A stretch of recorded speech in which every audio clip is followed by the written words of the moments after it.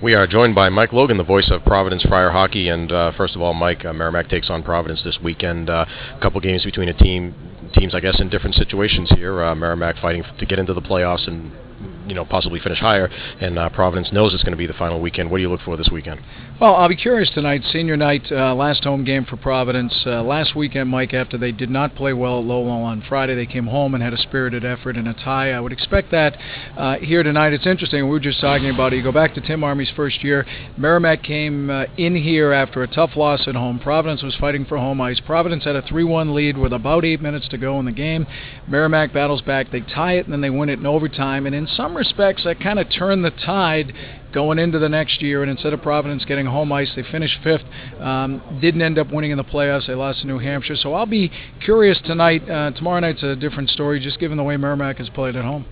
Earlier in the season, we saw the Friars up at the Volpe Center, and a hard-fought game, 1-1 tie through 3 periods, and then Merrimack wins in overtime. But that was a stretch there where, if I remember correctly, Providence lost 3 consecutive overtime games. And how much did that play into the mindset of the team and where things ended up? Well, I know, Tim, that they had a stretch of 6 games in 12 nights. Some of it was they originally were going to play Boston College on the night that they played BU at Fenway, and a couple of other things got switched around. The 6 games in 12 nights, and then losing, it was a weekend. They lost here to New Hampshire Friday night in overtime. Saturday went up to Merrimack, played a very good game, lost in overtime. And Tim really felt that took a lot out of the team, not just physically but mentally, that they might have been, boy, here we go again. And that was a key stretch. If you take chunks of the year, there definitely were signs of improvement defensively. The penalty kill, top 20 in the country, goals against, obviously Alex Beaudry. But when you stand back and you look at it, still only 5 league wins and still only 10 wins overall. So unfortunately, still a bit of a ways to go. What's the atmosphere been like over the last couple of weeks here? For the most part, and seeing the players and that, I think they're trying to stay as upbeat as positive as possible. Obviously, for the seniors, I'm sure they're depressed in going back-to-back years not making the postseason. I mean, last year Providence was one of the 5 anchor schools. It was the first time they had never made it. Now you're looking at back-to-back years. I think it's going to be very interesting for the long-term strength of this team, how some of the younger guys take, your sophomores. They've been here 2 years now, and they've never made it to the postseason.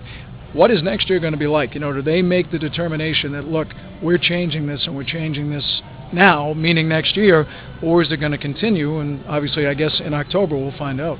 What's your sense of, there's a couple of different approaches that you can take here, like you said, maybe build with some of the younger guys and also the recruits that are coming in, or sometimes you take a step back and you say we need to make wholesale changes. What direction do you think will Tim Armey go in? Well, when Tim came here, he was very much, it was going to be run and gun, we're going to win games 7-6, and taking over a team for Paul Pooley, very defensive-minded. That group responded out of the gate. But as the years went on, I think team realized the game had changed. There's definitely more of a commitment to defense. So last year, at the end of the year, the commitment was we have to take care of our own end, and they've done that. Beaudry has solidified things. Defensively, they're much better. So the mindset now is we'd still like to play more of an up-tempo game, but we need to tweak it around playing good defense. They've gone young. They've gone into Minnesota. They've taken 7 kids out of the state in 2 years. Matt Berglund and Aaron Jamnick, probably the 2 high-tier or top-tier guys. But the feeling still, Tim wants to go young with the hope when they hit their junior and senior year, they'll start to come into their own. Now, next year is going to be interesting. Kyle McKinnon's class is 5 of them up front. They're going to be seniors.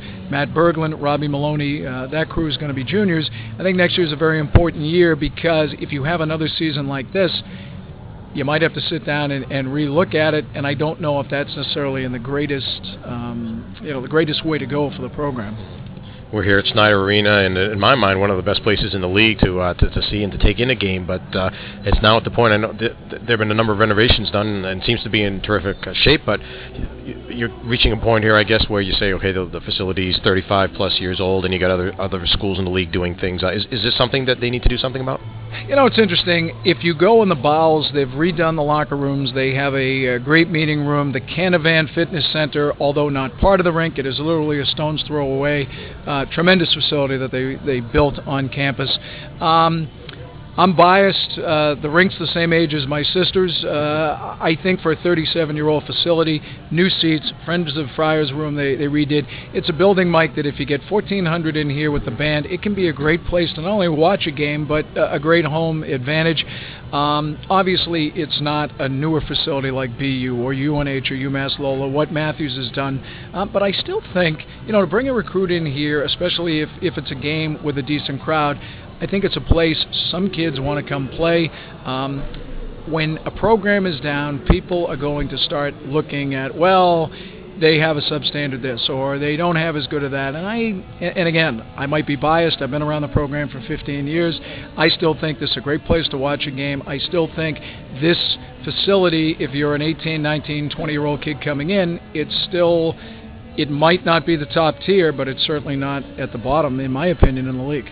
And taking a look at the bigger picture, I realize that Providence is out of the playoff picture right now, but you've got a number of teams there that are battling for the final home ice spot and battling for positioning that, it's a kind of year where you look and you say, okay, a team like BC seems to be head and shoulders above a lot of other teams, maybe UNH as well, and Maine obviously has played well at times, but you have a lot of other teams there that maybe aren't in that upper tier of teams, but it seems as though that battle, I think, and you've got a possibility, as hard as it is to believe it, for a 5-way tie for 5th place, for example, depending on what happens this weekend. Is this good for the league, or is it better for the league to have a year where you've got, say, 4 teams that are in the national top 10? Well, it's interesting. I've had this conversation. John Leahy and I had this conversation. Overall for the league, in my 15 years doing games in Providence, I think the league overall is down when you look at the national picture. We're going into the last weekend, and you only have one 20-win team, and that's Boston College. However, when it comes to the league, you can't get anything better than this, and I don't remember a year like it coming down to this. Not a lot of weekend sweeps.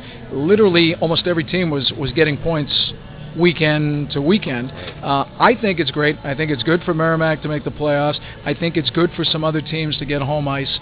You look at the possibility of whether it's Lowell or Northeastern could get home ice. Vermont, and a lot of people aren't paying attention, should they sweep this weekend, they're going to finish 4th place. I think it's good league-wise. I think still BC is the best team in the league, and then you have UNH, but I don't think there's anybody else that are going to compete the way we've seen years, and you've been around long enough. You send 4 teams into the tournament, and you might get 2 to the national Final Four, the Frozen Four. I don't think that's the case this year, but from a league perspective, and especially when you eliminate 2 teams, this might be the best year this league has had league-wise in maybe a decade. All right, Mike Logan, thanks very much for your time. All right, thanks, Mike. Good to see you.